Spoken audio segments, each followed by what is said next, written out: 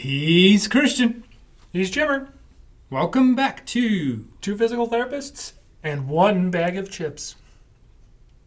It would be better if it was one physical therapist and 2 bags of chips. That would be an interesting show. I don't know if you or I could carry It'd be all about 10 minutes of non-dead air. I think you've done it before. Have I? Yep. That's not good. Pepperoncini. Kettle brand potato chips. I may have picked these up thinking it said pepperoni. That would have been good too. Just saying. Yeah. But first, we're going to talk about bunions. Bunions. More formally known as hallux valgus. Deformity. Yes. Because it's a deformity. Don't look at my feet. They're deformed. I have bunions. As in plural. As in bunions all over the place. It is pretty common to see bilaterally, isn't it?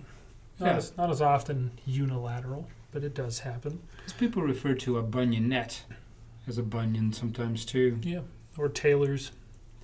That's for a different show. That is.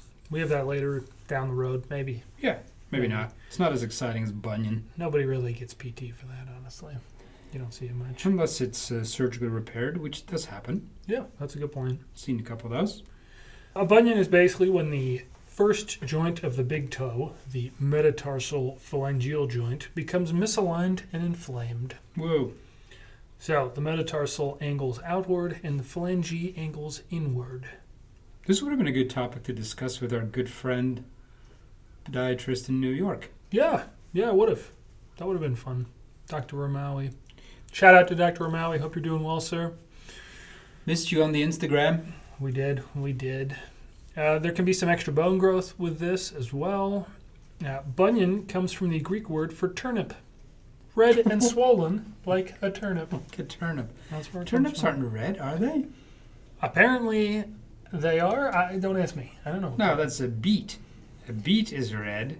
A turnip is green. Is it? Yeah. That's what I read. I just write what I read. No, I was just curious. It still comes from This the is Greek not word a for personal turnip. attack. This is... I don't. Yeah. It's possible it's red. It's possible it's green. We'll red never know. turnips. We're going to have to look that up. So symptoms of a bunion, obviously bony alignment changes. It can be painful. Not always, but sometimes. It usually worsens over time, particularly when it's not addressed. You can see changes to gait pattern, redness, calluses, range of motion loss, particularly flexion, extension, adduction, and independent movement of toes. So you start to lose that ability. Causes very often is related to footwear, particularly shoes with a tight toe box or those that cause increased forefoot pressure. So you will I'm think not going to do my soapbox flip-flop thing. you will think heels with their tight toe box and increased forefoot pressure are one of the main contributors to this, but we can't forget things like dress shoes or just pointy and narrow shoes, hockey skates, ski boots around here, anything that keeps the foot from spreading like it wants to. What's the precedence of this between men and women? Did you look that up? Be interesting to see if there's a... I did not look it up.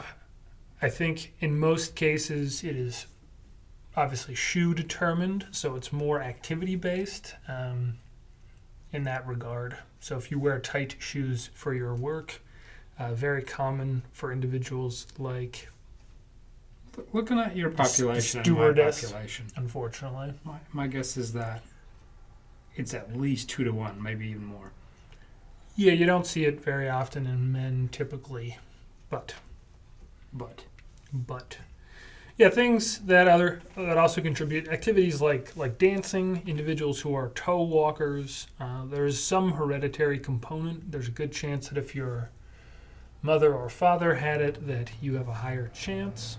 RA can contribute, and then polio historically was also a contributor. I'm going to add one here. So people who pronate.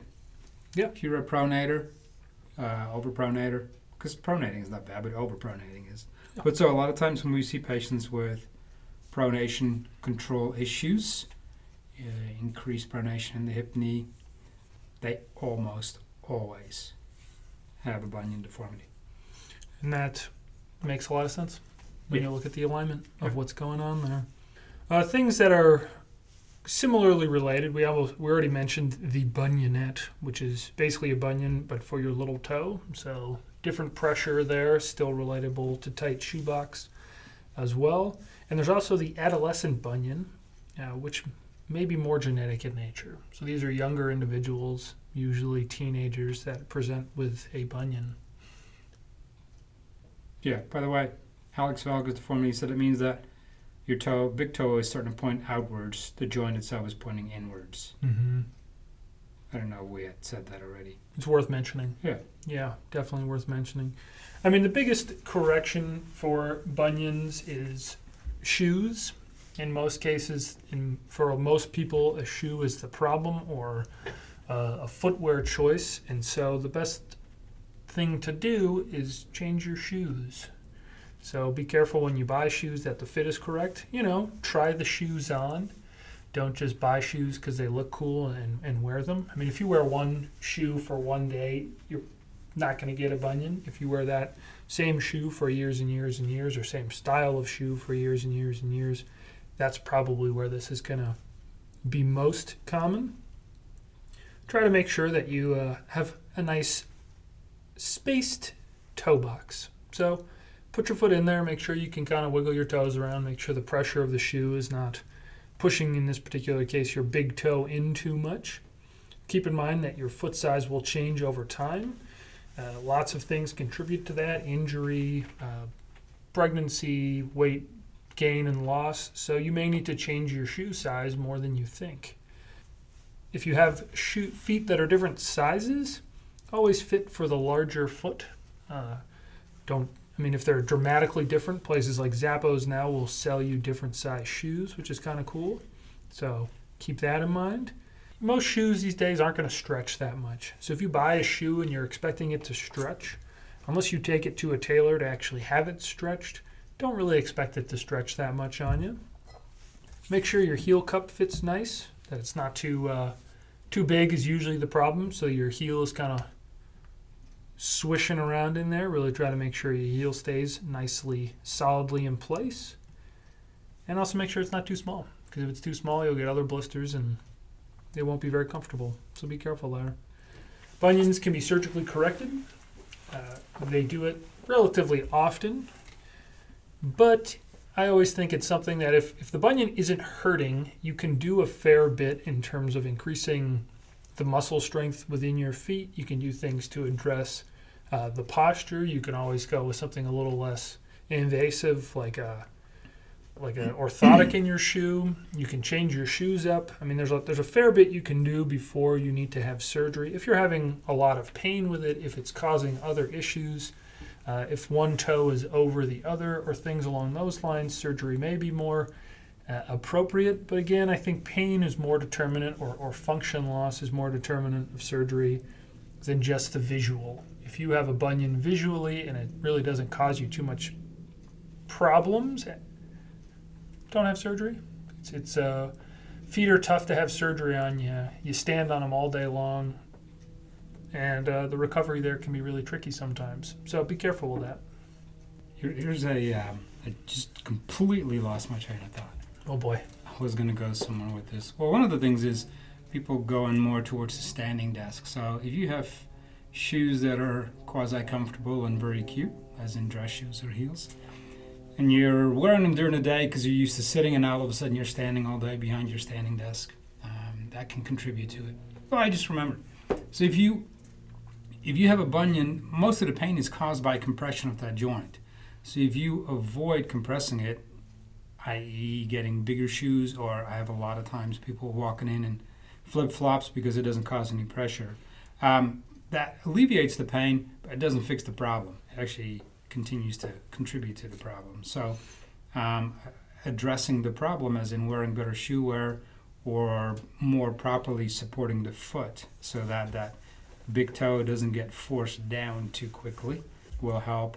If you have tried over-the-counter orthotics and prescription orthotics and you end up with surgery, make sure that you address those, because they may not necessarily work anymore. Yep. Trivia time. Last week's trivia question from Geology. How long is an eon? Thanks, Haley. We only had one guess, really. Yeah, and it's not as old as I am, Haley guessed however old Jimmer is. which is not even close. Yeah, an eon's a billion years. 1 billion I am years. totally not a billion years old. Which is- Haley, Which is a long time. Yeah. I'm not even half a billion years old. Not even close. Mm-mm. No. Now you're a 100? 100,000th. 100,000th. I'm a minute It's a very, I don't know, that's too small. I don't know how minute far that portion of goes. A billion? a billion. 52 billionths? No. No. It's I don't know how going the much. wrong direction. Yeah, 52 billions is a half a billion. No. It's not. We better take this out. It's This is- it's This math is I not can't do. contributing anything. Anyway, this week's question, what is the most abundant metal on Earth? Now, is this in ore form or is this just however it could be? Just total percentage of Earth. Okay. So produced already counts. Sure. All right. Just making sure. I mean, after all, energy can't be created or destroyed. No. So Correct. we got that. My new friend taught me that. Neil deGrasse Tyson. Oh, nice. I didn't realize I didn't Yeah. realize he was over for Thanksgiving. We're tight. Congratulations. He loves turkey. All right, chip time. Pepperoncini. By the way, shout out to Kettle Brand. I just read on the back that they're reducing their carbon footprint by using 43% less packaging than before since 2019. Cuts their annual greenhouse emissions. Keeps over 2 million pounds of plastic waste out of the landfill. Way to go, Kettle. It's good for them. Not only do they make amazing chips, but they're green. environmentally aware. I wouldn't say correct, but aware. Yeah. Chip to air ratio 50%. I mean, standard kettle chip. It's going to be a nice kettle cooked chip. Good Ooh, thickness. this one has a hole in it.